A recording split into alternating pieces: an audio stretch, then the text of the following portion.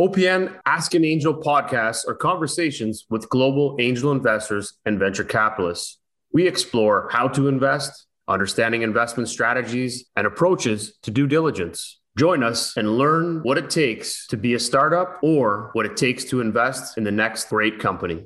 Why don't we start off? And I know you've got some very exciting stories. You've shared a lot of good things about how you've done what you've done, but maybe you can give us a little intro on Bernie and what's all about Bernie. Where'd you come from? What's your, what kind of moved you down this path of investment? But, what was your career like?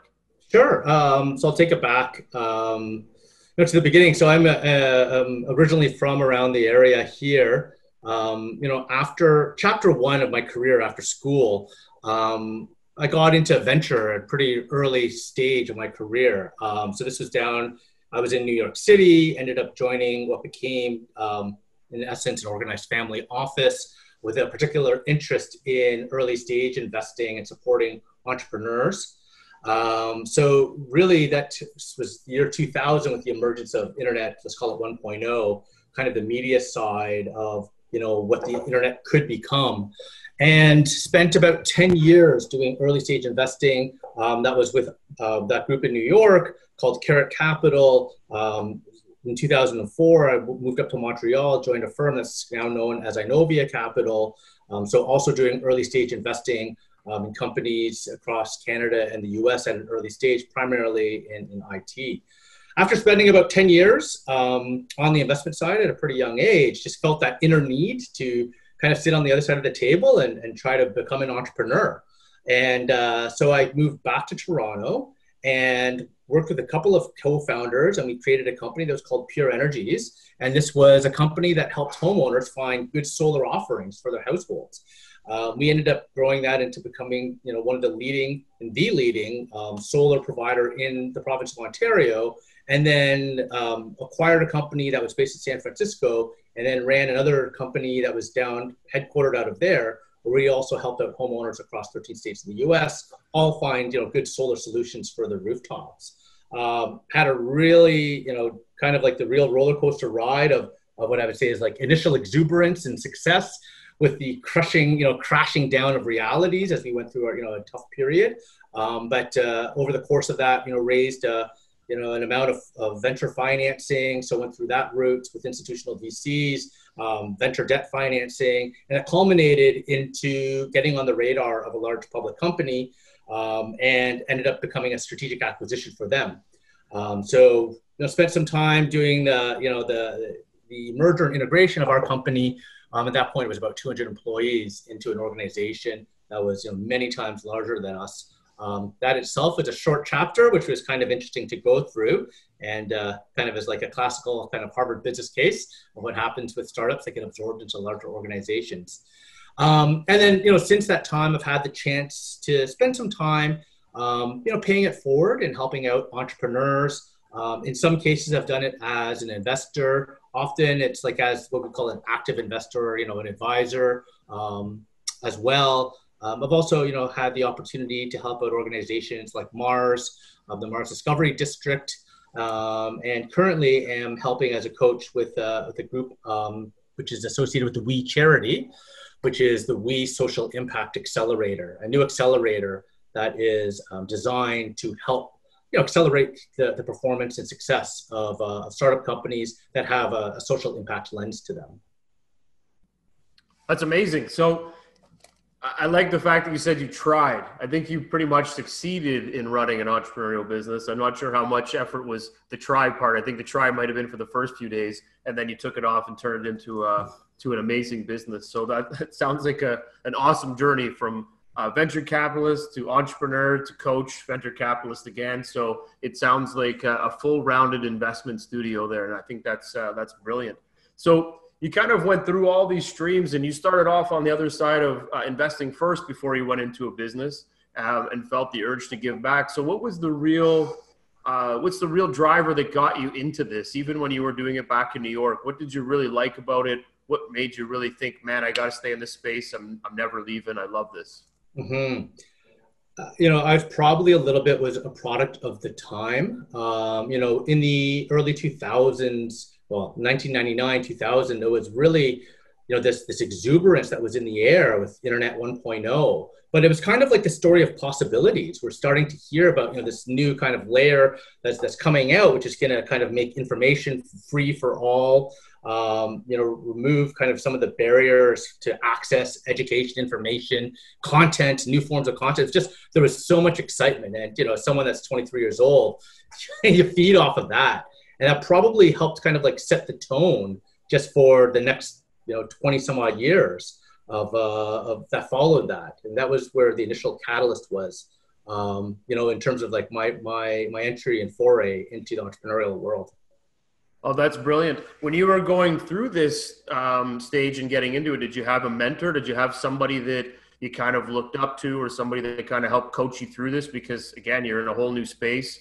Like you said, you're young, you got this new internet thing. You're like, this stuff's amazing. Did someone kind of help you work your way through that? Because venture capital is completely different then than it was 20 years before and than it is even today. Sadly, no. If I was a little brighter, I would have tried to find one. I think the state of the market and the industry is very different, much more evolved now than it was 20 some odd years ago, or 20 years ago. I think, I was in the New York market at that time. There was a handful of venture firms that were out there, but the amount of content that was being produced that you can find now, the number of stories that, were being transferred and handed down, that didn't really exist. I mean, there was a lot of activity that's happening around Silicon Valley, in California, but that still was its own region. New York, was Silicon Alley, and it had its own crew of companies that were kind of coming out through that time period. So a lot of it was trial and experiment, trial and error. And that's how we kind of like stumbled and worked our way through it. They often say that, to be in the venture industry, it's like, I think they say it's like a $400,000 or $500,000 cost. And the reason being is that your first couple of deals that you end up doing, they all kind of like blow up because it takes a couple of mistakes, before you have some sense of what you're actually doing. Yeah. No, I can see that. I've made a few mistakes in my time, so I'm not even sure they're mistakes. I think it's all part of the learning experiences. Yeah, it's all about learning, right? Your whole goal is that you're trying to help move other businesses to go forward, and your job is to kind of coach, utilize assets or financial assets to move something forward. So you're kind of all working together to move this ship forward. And sometimes the ship's too early. Sometimes the ship doesn't have the right material and they don't weather the storm. So it's a learning process, and it happens maybe too often that you can't weather the storm. But I think you get better at figuring out what tactic ways can get you through some of these. And a lot of it's probably getting a lot more people involved in what you're doing than just obviously a small group trying to help float a lot of boats, right? Mm-hmm. So, yeah, I would agree. I mean, venture is a very kind of interesting asset class. And stage, there's so much uncertainty at the early stages of things. And look, it's hard enough in life to predict 24 hours out as opposed to 5 to 10 years out. So there's a lot of fuzziness, right? There's a lot of things that aren't clear ahead of a company.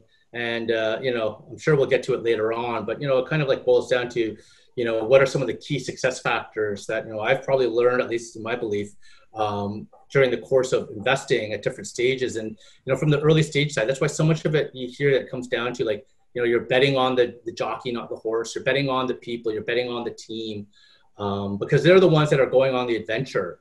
And they'll probably make the same sorts of mistakes, and they're going to stumble a few times. So it's just, are they going to be the ones that are quick enough to realize it quickly and can pivot and change course, when needed? So different features. I'm sure if you spoke to 10 different investors, you get many different answers on their kind of take towards how they like to invest in things. But I'm at the early stage side of things, very much a people person. And that's you're bang on. That's really a lot of investors really take it to the leader at that stage, because so many unknowns are there. So they really do have to focus in on and belief and get behind the jockey in this case, because really they are the ones that are going to lead the way, and hopefully they're going to get around a couple of bends and get more people interested to get part of that race, and that takes time, right? So you're right, it does come down to the people, and that's a very valuable point. Do you think that to deviate a little bit, do you think that a lot of investors look for, when they're making an investment, that the startup or the founder has a mentor, or that they have some coaching behind them? Or do you like it if they're early enough that they don't have any of that? So when you come in, you're like, perfect, I'm jumping in, I'm going to help full on. This is a perfect kind of startup for me. So I'll paraphrase your question. As you said, what is there an importance towards looking for founders that have mentors in place, which is a separate versus looking for situations where I can lean in perhaps as being that mentor. As a personal case, I'm not necessarily looking to become a mentor per se for the companies that I've been involved in as an investor. So certainly having founders who have built a network, a support system around them of people that trust them, that are willing to give time and energy and attention towards helping them succeed and want to see them succeed. Those are definite positives. Just to establish that mentor connection itself is a win. It shows that you're likely you have a founder that is humble enough to listen to someone that's gone through a different experience set, that's ambitious enough to try to find those sorts of people and are willing to learn. Probably speaks and signals their ability, the whole kind of coachability that people like to throw around in terms of is this a founder or a set of founders that are willing to be coached. I think those are all positive signals. So I certainly have looked positively at those types of situations. That's great. So it does help de-risk the business overall then, because it looks like they're doing a lot more to help themselves. So if that's the case, then you're a little bit more comfortable to kind of gear into that. So that's great. What's your favorite part of investing, or what have you found to be your favorite part of investing from over the last 20 years of working in and out of the space?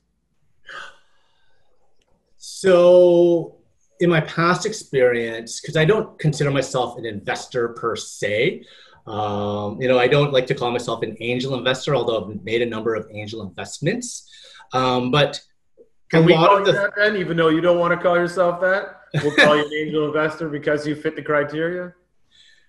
Sure. We can go with that. All right. But I think that the one of the really great features about kind of playing the investor in a sense and taking that role is really is the energy that you get speaking with a lot of incredibly bright people. You're chatting with people, you're talking about effectively what they think their dreams are going to be. There's a lot of excitement that comes along with that, and if you're a person that kind of feeds off of that, that is thrilling. Now I'll kind of continue on the conversation, which is what is the tough part about being an investor in a sense. I think one of the key hard things about being an investor is the frequency of which you have to say the word no. You're getting pitched a lot, you're getting pitched frequently, and many times you're just saying, there's not a fit. There's lots of different reasons. But ultimately, you're trying to, I believe, actually do justice by giving a fast no as opposed to a prolonged maybe. I think as, on the entrepreneur side, you want to know where you stand. It's hey, we may be interested if ... or yes, we love what you're doing, we'd love to continue the conversation ... or just a fast no, don't think it's for us, thank you. Great. You know how to move on, as opposed to that it might sounds pretty interesting, let's keep in touch, and not really, and there's not really a lot of action or momentum happening. I think those are kind of the harder situations.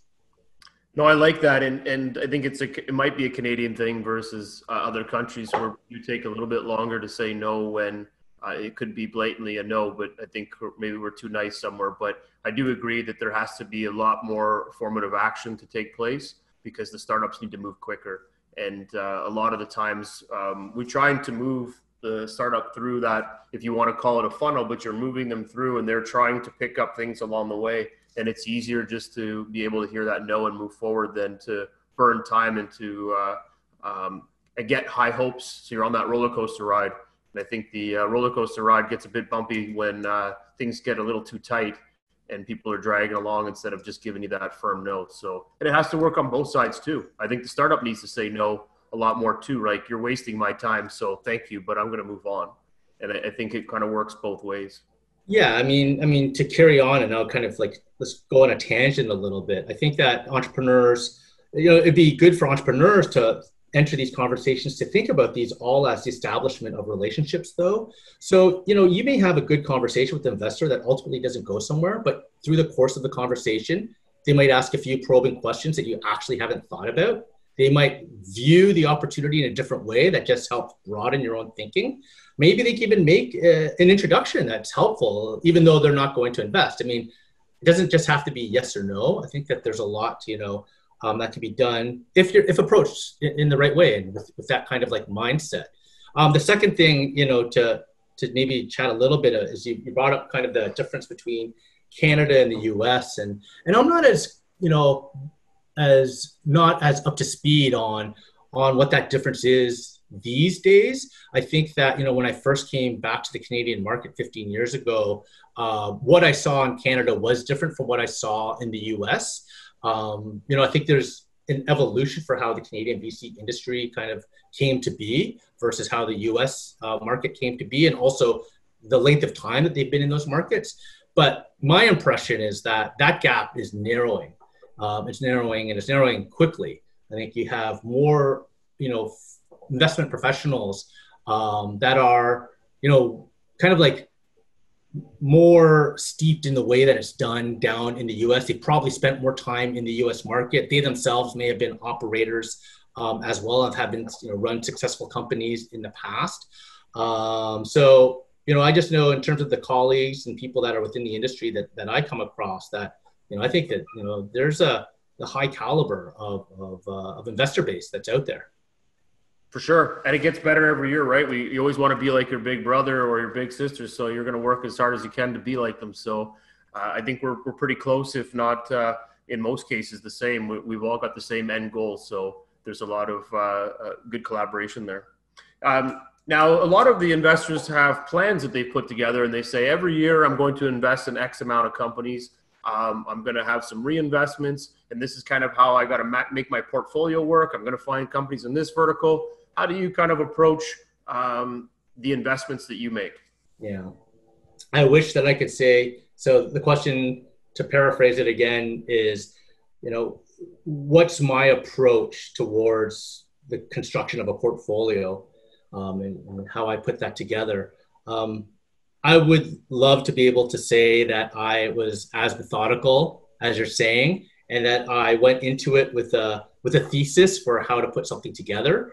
That's not the case. In my case, in my story was, I've had, was lucky enough that when we built and sold the company, that I had the chance to, allocate, take a portion of funds and, put it towards really early stage investing. I love early stage, given that the beginning of my career, was in that. So probably geared a little differently than perhaps some other, early stage investors that are in Canada or perhaps in the US.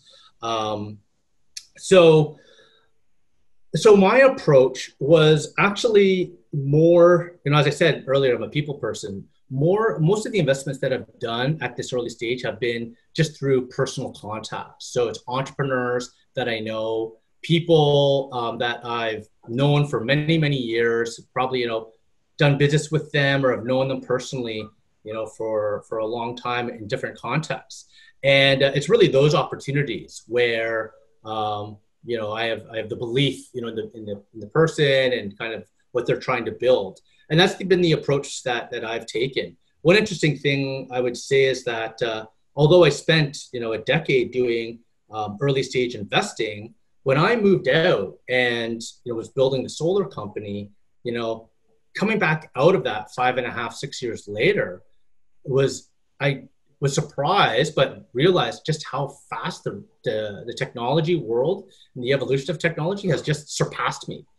And, coming out 6 years later, I wasn't on top of everything anymore, right? And, it's part of that, also made me question whether I would almost be the right person to do my own assessments of technology-based types of companies. So, probably worth noting that, some of my investments that I've done have not been technology based. So I've done a number of investments that have been in the brand and CPG space as well. And then for the technology side of it, the one thing that I thought that was kind of smart was I was smart enough to realize that I probably wasn't as smart as as I should be. And so in that case, I ended up becoming an LP in a VC fund, because I just felt that they were much more, on top of the market. They have way better deal flow access. They've just been in it for so much longer. So, you kind of like are willing to say, okay, you deploy the capital in a sense. And for that, you're paying the management fee and the potential carry. But I just thought that was the way I wanted to go. I promise we won't soundbite that part and use it everywhere. Okay. I promise we won't do that. Great. No, that's great, man. We're done. The interview's over. That's all I was looking for. I can't believe you said that. That's great. Yeah. So you're right. There's it's interesting that the space moves so quickly now from 5 years ago, from 10 years ago, that the key concept is that it's not just tech. There's so many sectors out there that everybody's now vying for. They're rehauling anything to do with aeronautics to everything that's in science areas. You've got fintech, you've got 8 million verticals. So is there a vertical that you now say, you know what, I really enjoyed this space? You talked about CPG, and because all of these things are moving quickly and it doesn't always have to be about tech, is there a certain category or verticals that really interest you more now than you've ever been really looking into in the past? Well, I mean, I think that one of the areas of interest of mine is kind of this, through the lens of the social impact. So that could be tech, that could be non-tech, but it's just this kind of like dual purpose of, hey, let's build a business, but that's not just out to maximize, in quotes, profits, or in the case of venture, much more growth, but where also like the outcome of what we're building here is something that we think actually pushes the world in a positive direction. Then you also have the other side, which is how you actually conduct business, which is, internally, and the people and how they conduct themselves, and thinking about your, being thoughtful about your supply chain and those sorts of things. Those are areas that I am interested in. But generally, I guess it's part of the curse of being in the venture industry is you just get too interested in too many things. Sometimes you have to try to, ignore that new shiny thing that's out in the corner of your eye, and instead of like going down in cycles and chasing those down. No, I mean, I'm not, I would say I'm much more of a generalist in a sense than a sector specialist in any. No, that's great.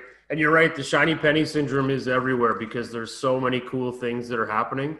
And sometimes you kind of got to weed through the cool stuff, because cool stuff is that flashy shirt that you wore twice and you never wore again because you really didn't think you looked good in bright banana orange. So you kind of have, or yellow, sorry. So you kind of have to really take a step back and think, is this going to be able to stay and make the duration of time and grow as a business versus just being a Band-Aid fix for right now? So, right. Very valuable for that. But that being said, I mean, I think that it's useful for people and entrepreneurs to be aware of, VCs and investors, that in a sense, there are sectors where there's, exuberance. And even in a market like this, where we think the world has slowed down, clearly, I think that you're seeing trends in the area of digital health being transformed, tool sets that help enable work from home. I mean, we've all kind of, most of us have felt it.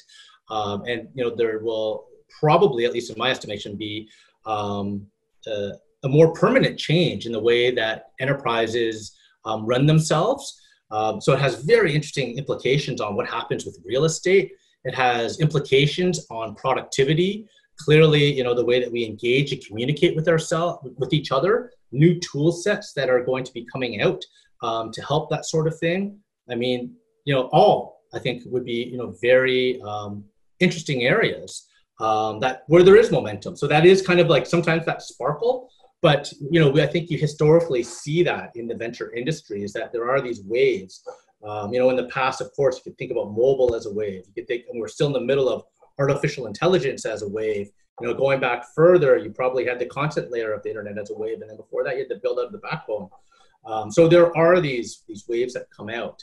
And they help for improvement, right? Like you said, like you're taking an instance of something that's occurred over the last 5 months. and you've now turned this into a whole new industry of change. And yeah, you've lost a few players and startups along the way because they couldn't pivot and change to adapt. But then you've got a whole new grouping of businesses that have come out that are going to make the rest of the world survive. So the business is always changing and shifting, and you've got to really have your hand on the pulse as a startup, because you don't want to be missing the boat and falling down and obviously failing when you could pivot and make a change in the right direction. And there's been a lot of companies in the last little while that we've seen that have made the pivot, and they've just skyrocketed. They were like, man, I thought we were doing the right things in the right spot, but then we made this change and boom, everybody loves us, and we're solving a real life problem here. So, sometimes it takes a bigger problem to find your own pivot and change, right?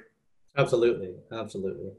On your, you've kind of gone through this journey from where you've come from on the investing side, the things that you like about the startups and the CEO and types of ways of investing. Now, is there, on your due diligence side, is there something that you expect to really look for at the beginning when you're diving into a company to make the investment? So what do I look for when I'm looking at making an initial investment? I mean, first and foremost for me, it does come down to the people and the team that's there. And so let's kind of deconstruct that a little bit. One, do you trust the person? Do you have good rapport in the sense that this is someone that you think is going to act as, in a sense, a fiduciary, or spend your capital well?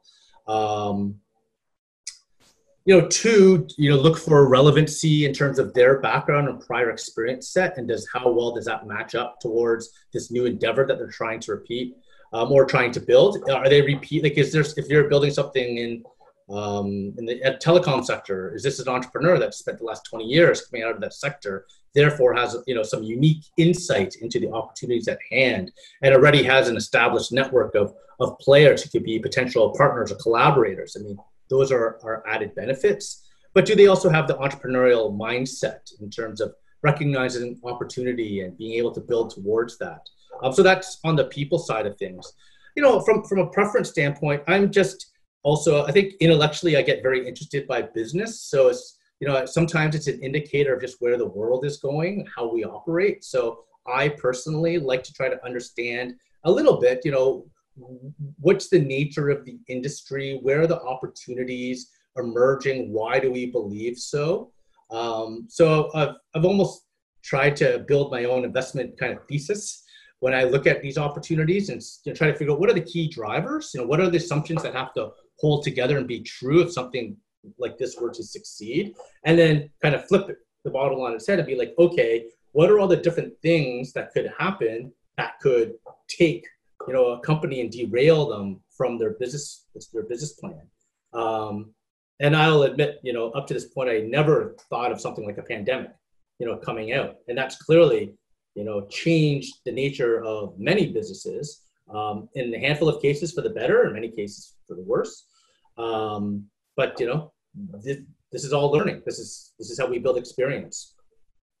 Well, it helps. It certainly helps you prepare on your next investments and look at things a little bit more constructively, and how to balance out your portfolio to make sure that your businesses can survive anything. It may not have been in the forefront of your mind 2 years ago to say, I got to have a company that can survive any single occurrence that it can happen. Or is it more bucketed into short, midterm, and long-term companies? And, just on our end, when we make investments, we look at that. We look at saying, is this company something that can be taken out in 3 years versus 5 versus 10? And as a VC, you look at those things because what's the reason they're going to get taken out? Well, they've got a really unique tech, or they've got a really unique proposition that has a fast turnaround rate, and people are going to want in it right away, or they're going to get taken out by a bigger player. So you're always kind of looking at streamlining that process to make it as convenient as possible for your LPs or your investors. But at the same time, you got to find the right companies that are coming in, and they've got to pivot and change to be able to adapt to that environment. So a lot of that is a great analysis of how you would look at that business and decide, should I make an investment or not? So I do like that approach. I think we should go on that concept of duration even a little bit more, because in particular from other investors, I mean, I've seen some angel investors who are doing the first type of investment, and they haven't really realized how long it can be and just how many risks are involved. Angel investing, or really super early stage investing, can be an extremely long road. Like, it may not be 2, 3, 4 years that'd be, I think, a short duration. It'd be probably more like 10, 11, 12, 13. And even then there might not be an exit. So, it could be, that could be a long road, but I think I like your idea, thinking through like what that potential duration may be. The second thing is categorically is thinking about just, what the nature of what makes kind of like a VC-ish type of investment. And, I think that if one were to, I've looked at the numbers, I've read different reports on the numbers. I mean, it's such a small percent. Like VC is such a specialized type of asset class. So they're looking for very particular circumstances, right? Where companies have hyper growth, extremely large markets, have exit, potential value. That doesn't mean that other investment opportunities are bad, like real estate. I know it's not for the topic of this discussion, but it's just being said that there are different companies that might have a different type of investment and risk profile, right? There may be investable opportunities that are designed to spit out dividends or provide yields. As an example, I would say is things in the area of infrastructure or renewable energy projects, the world that I kind of lived in. That's much more akin towards this production of yield. And some investors really like yield. They like to know that I put out this amount, I'm going to get X amount percent per year and for X number of years and make money that way. Yeah, and agree with that. You have to diversify. You portfolio-wise, it doesn't make sense to put all your eggs in one basket, but how you're going to diversify that mix is really going to be dependent on your risk factor, of course. But if you are looking for ways to bring in different yields in different markets, there's also, again, we go back to that time duration. I'd like to have something that's going to mature and come out in 10 years versus something that's maybe going to be a quick turnaround and maybe gives me a little bit of bump in 3 years, but is it really worth it? Can I hold on to something that's going to be built up in a longer 13-year period and come out with a bigger win? Well, how do I support that all the way through? And can I support that all the way through as an investor? So there's always different angles you got to look at it for sure. And great insights to that. In your when you're deep diving with your teams, you've started to learn a lot about them. You're really into this CEO. Do you lead the rounds? Is that something you look at doing? Or is that kind of, you leave that up to the rest of the investment crew and you just jump right in and kind of keep working your way through the different investments? Yeah, so as an individual investor, I have not led rounds in the past. Usually there's two circumstances for the opportunities that I've come across. Either one, you have the company that's, in a sense, the company side has set terms and they're saying, here's what we're raising, here's the instrument that we're raising against. It's kind of like, are you in or out sort of decision. In other cases, there may have been one investment group that's acting, let's call it as the lead or the anchor investor. And they themselves, and through a course of negotiations and that, have set the terms themselves. And of course, you're also leaning on them and saying, okay, well, are they providing a signal? Do they have relevant insight and expertise into that sector? Is there a reason why you almost kind of like piggyback off of them and know that if they're going into an opportunity that it might add some more credence to why you would want to make an investment yourself? So two different circumstances, but often that's where institutional investors often get involved, which is like they're writing the right check sizes. They're bringing institutional knowledge, let's say, call it, and the right expertise to, in quotes, act as that lead for all the other investors to kind of like follow on. No, and that's a good way of looking at it for sure, because you're going to have people that come in with different experience on both sides. They can come up with money, they can come in with knowledge, they can come in with coaching. So advising and leading can be across any of those spectrums. It tends to fall to the one that puts the terms together and puts the money on the table. But at the same time, there's others that can lead through other examples because they know the sector, they know the space. So those things really do help as well. And you kind of have to have all of them in order to make a really good DD and a really good investment opportunity for you to put your money into. It doesn't have to just be I'm money and I'm gone. So I guess in that process, it kind of leads up to the next question is that, do you like taking board seats? Do you enjoy the follow-on investment? Do those things all kind of work together for you in this trajectory of investing? Typically, no, I don't take board seats. I'm currently on a board right now of a company that I've invested in, but typically not. Okay. All right. I guess if you're already doing coaching and you're helping along the way, you can't have to do everything. You got to find little pieces that work best and help that company grow, right? Is there other ways that you mentioned coaching? You're doing that a lot of. Is there other things that you look at to help the startups that you're investing in outside of just being finance?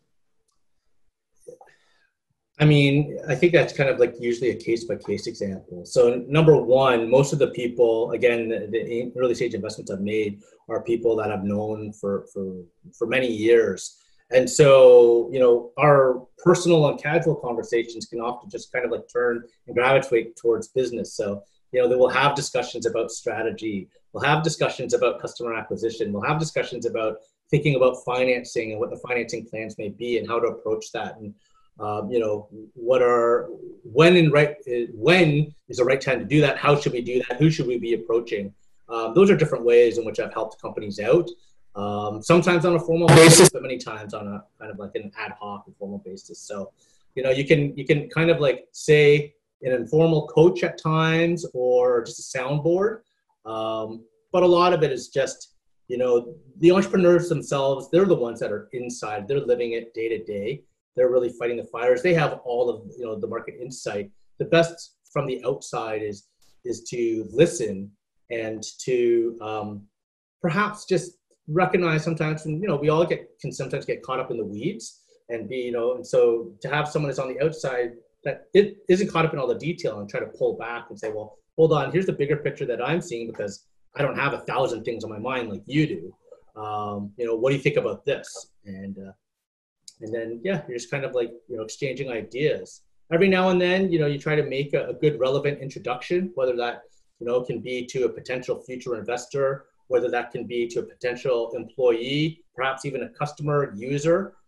So I think, you know, most people, or, you know, myself, certainly I love to kind of like cheerlead the companies that I've made an investment in. That's just one guy running around saying, I think they're great. I think they're great. Try it. Hey, it all helps. There's one investor that we work with, and he does very much that. He is their biggest fan. I'm the biggest fan of every investment I make as well. Great. And, but he says, you know, every week he's posting stuff for each one of the companies, and it's relevant to get people talking about it. And I find that's it's just an extra layer that you weren't going to get that gives you some eyeballs and gives you some attention to the business.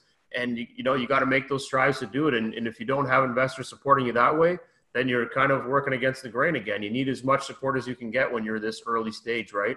So yeah. I love that you really think about these things, and you're trying to make intros and do other things that help boost them up, because that's the key to supporting, not only supporting your investment, but helping that startup. Yeah. And sometimes it's just as much as like, you know, giving them a supportive word, because, you know, having been an entrepreneur and having gone through some, you know, tough times myself, like it could get, you know, being an entrepreneur is really difficult. And, you know, odds are stacked up against you in terms of like levels of success. And so you can get so much energy when one of your investors, you find them, they're tweeting out like, hey, this is an amazing product. You should really try it. Or, you know, just hearing some positive words of encouragement. I mean, you know, sounds simple, but it can really go a long way and really help out founder psychology. And it's a good point you brought up there on psychology. There's been a lot kind of coming out about this, and especially in the early stage side. We did a panel not too long ago on mental health with Cherry Rose and a good group of startups that fit into mental health. And it's interesting how many people don't ask the questions and don't reach out for the help. But it's interesting that from your side, what you're doing is you're kind of giving that approach by, even if it's a random phone call, and saying, hey, Teresa, maybe I want you to meet this person. You know, maybe they didn't expect it, but it opened their day up, and it helped that up and down curve, the roller coaster. It helped level it out a little bit and make it a little bit more exciting that day, because you put a few minutes of time into helping them or talking with them. And I think a lot of that goes a long ways, because sometimes you think it's a long, dark journey when you start off, because you really don't know all the things to do and all the levers to pull. And it takes a lot of time to get through that. So any of that extra help can be helpful. Well, I'm glad that you had a panel session on that subject. It's an important subject. And it's one that I think is being raised and being more understood now, which is great, but I think there's still a long way to go. And yeah, there's a lot of, you know, oftentimes a lot of hidden thoughts that run, you know, through this, you know, through the brains of entrepreneurs and a lot of fears, whether they're warranted or not warranted. I mean, you're always on the verge of being bankrupt in a sense, right? Like, even if you just raise a round, it's just like, how much time do you have before you're back down to runway zero? Yep. So you're always fighting that time, and there's a lot of pressure that's there. So, it's an important subject. It's great that you're doing that work. I love that line because I always tell everybody that I'm on the brink of bankruptcy every day. That's how I run, but that's how I have to run in my head. I have to always feel that I'm under the gun to make that movement, because if I don't, I have to create a drive somewhere. And if you don't have somebody that is always on you, you got to create that urgency. So every morning it's like, I got to get these things done, because if I don't, I'm going to fail tomorrow. And I think if you find your pressure points and what helps you move, then nothing feels like stress. Every day you're just moving it forward a little bit at a time, and you always feel you accomplished something. So in your mind, you're like, today I got to make this list, and everything else is good as long as I get this done. And the next day, I got to get this done. And every day you're moving that needle a little bit further, but you have to keep putting your mind in that direction, because that's what's going to help you overcome those darker, harder moments, because you've made an achievement, and those little achievements help a bigger picture. So, yeah. So there's a couple more questions left that I want to jump into. And I guess one of them is, because of COVID, there's been such a big shift and change. The markets seem to be taking off, which everybody's like, what? Well, I thought we were in a recession. What's going on? But then on the other side, you've got all the investment, early stage startup investments, and things have changed a lot. There's been brakes have been slammed on, and VCs are still kind of dabbling in the market. What have you seen, and has it changed anything around how you're investing? So two different spectrums there. And the question being, what have I seen in kind of the current marketplace right now? On the public side, yeah, it's a head scratcher on why that one's increasing. But I mean, there's a couple of stories that have kind of been released in the past few days where, the market's seen an increase in the number of almost like day trading, stock accounts, and number of retail investors that have begun trading for the first time. So, I saw one headline today that's just talking about how there's a lot of people that just traditionally like to gamble on sports, and now there's no sports to be gambled on, and hey, they're starting to move towards gambling on the stock market. So who knows? I don't know if that's the greatest signal for the stock market. In terms of the venture industry, since March, here in Canada, I think there was a period of a couple of months where people were just digesting what this all meant, trying to understand how this would impact portfolio companies. And I know in several conversations, different funds have made concerted efforts to really understand the existing, states of their portfolio companies, particularly from a financial standpoint. And so exercises went through where effectively any new deals were put on pause, put on hold. We need a period here where we can look at our portfolio and start to do some triaging or categorizing, of the portfolio companies. So it's an exercise that one goes through and says, okay, well, here's a category that probably are going to be fine. Here's a category that may have been irreparably harmed. They're put into a different bucket. And then here's another, bucket here, which, we might have to provide more assistance on. And so that's a lengthy, a lengthy exercise to go through. And so I think that, different funds have been doing that.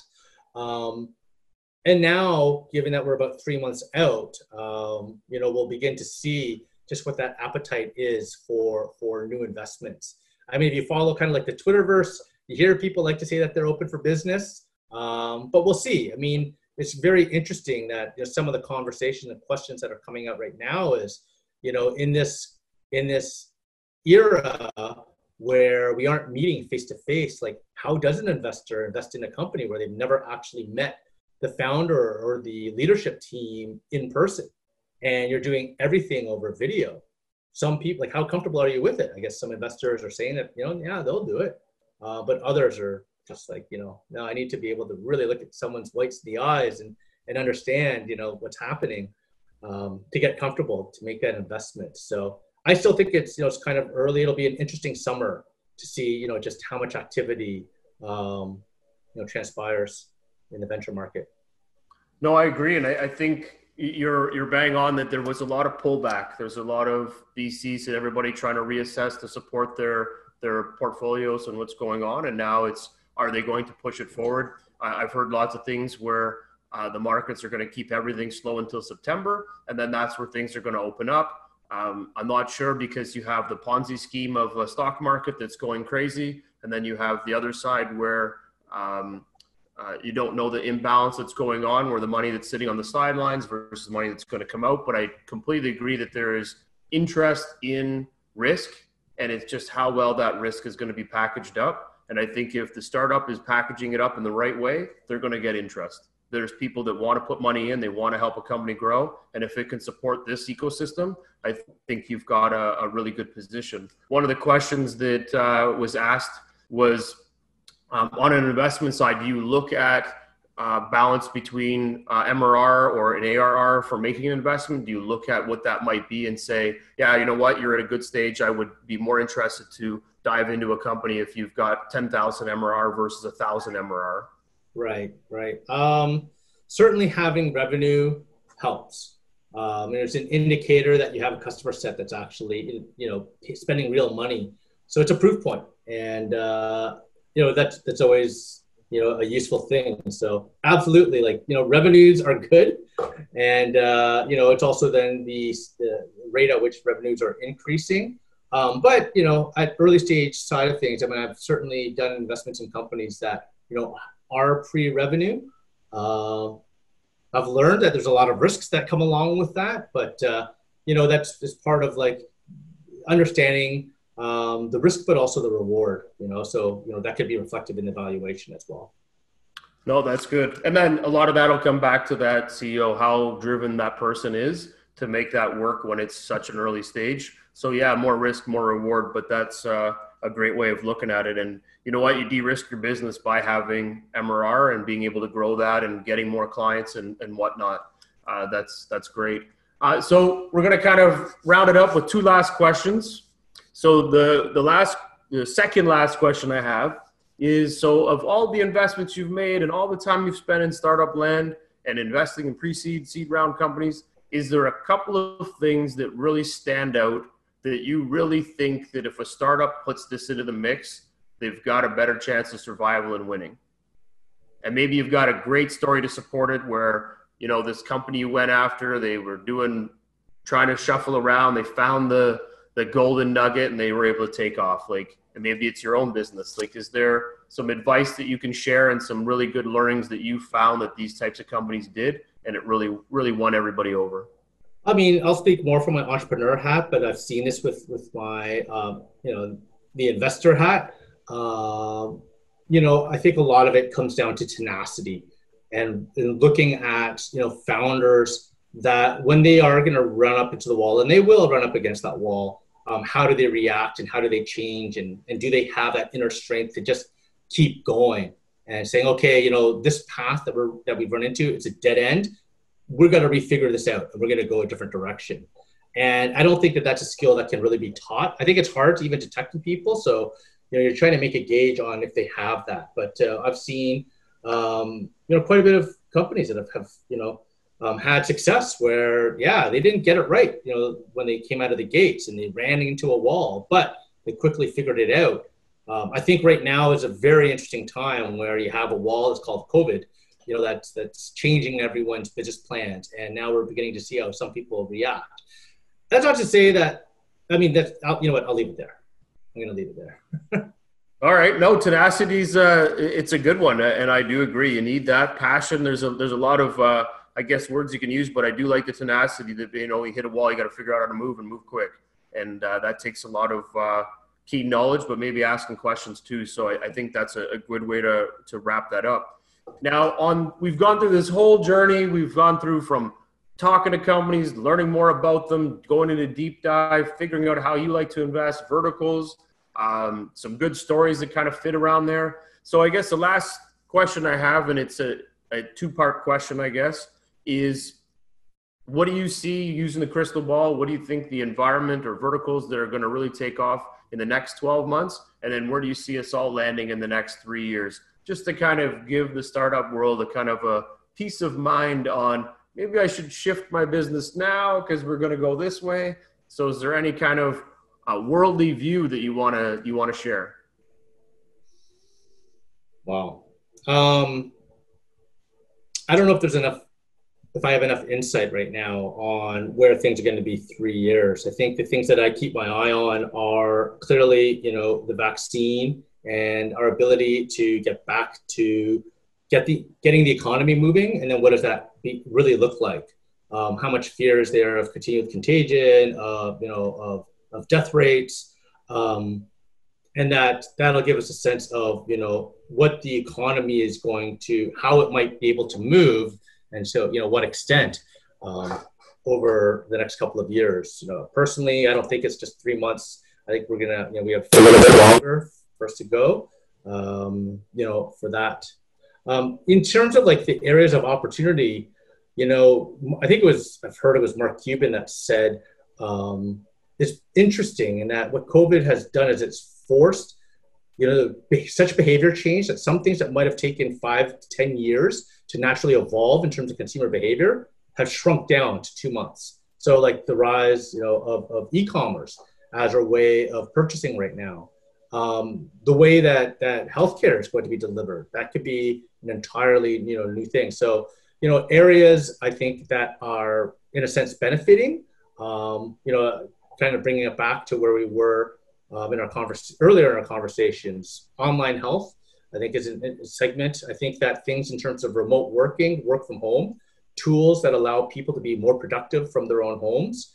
I think that's going to be a large area that's continuously evolving there. And then, the e-commerce and everything around that ecosystem. That's probably already there. I mean, we see what's happening with Shopify. But I think that's another segment. No, that's great. And I fully support those. I think that you're bang on how you can look at these different verticals of where they're going to be exceptional growth, because there is going to be a shift and a pivot to how companies are functioning now. There might not be as many in the office, maybe more people at home. There's going to be a lot of on-demand. I can't remember the name. I've been fighting it in my head. I think it was consumers distributor. Consumers distributing. Yes, that one. Like, it feels like we're going back to that company, which was like 1982 or something, where everybody's going to go through the online magazine and pick it, and then they deliver it. Wait a sec, we've already been doing that everywhere. So the world's really just retracting a little bit and going back to the warehouse model, where you just drive up and there's someone sitting at a desk and you tell them what you want and they hand it to you and you go. The least amount of interaction. And one of our interviews with Diane, she's an investor. She said, I think there's going to be a big shift for people that are going to work from home, and they're going to go back to this 9 to 5 work whenever that is, but they're going to be going out and spending more group time with friends, and they're going to spend less time grouping in business. And I kind of like the total reverse of that. And I was like, you know what? That's actually kind of fascinating. We still want to flock together, but maybe we don't need to do that in a business context. We can do business behind the scenes, but let's do something together, and that's how we're going to formulate. So maybe there becomes startup opportunities in how you get more people to socialize and collaborate outside of business. So for sure. I guess there's a whole market of things that can happen, and who knows what'll be there, but I enjoyed hearing the crystal ball, and I super appreciated getting the time to chat with you and go through all of this. As I always do, lots of notes. I'm not sure if you want them, but they're all these great things that you've shared and said. So I appreciate that. Thank you very much. And if there's any final things that you want to share, you're more than welcome to. Can open the platform for you to give us your last thoughts. There's some questions we did try to answer the best we could. So thank you, everybody that joined us. And if you got any last words, you're more than welcome to steal it and take the show away. No, I'm just saying, everyone that's there, thank you. Thank you for this. It's a fun conversation. I just want everyone to stay safe, be well. Perfect. Well, Bernie, I appreciate it again. Thank you very much. Have a fantastic day. And we'll follow up with an email, and look forward to continuing our discussions. Great. Sounds good. Take care. Take care. Have a great day.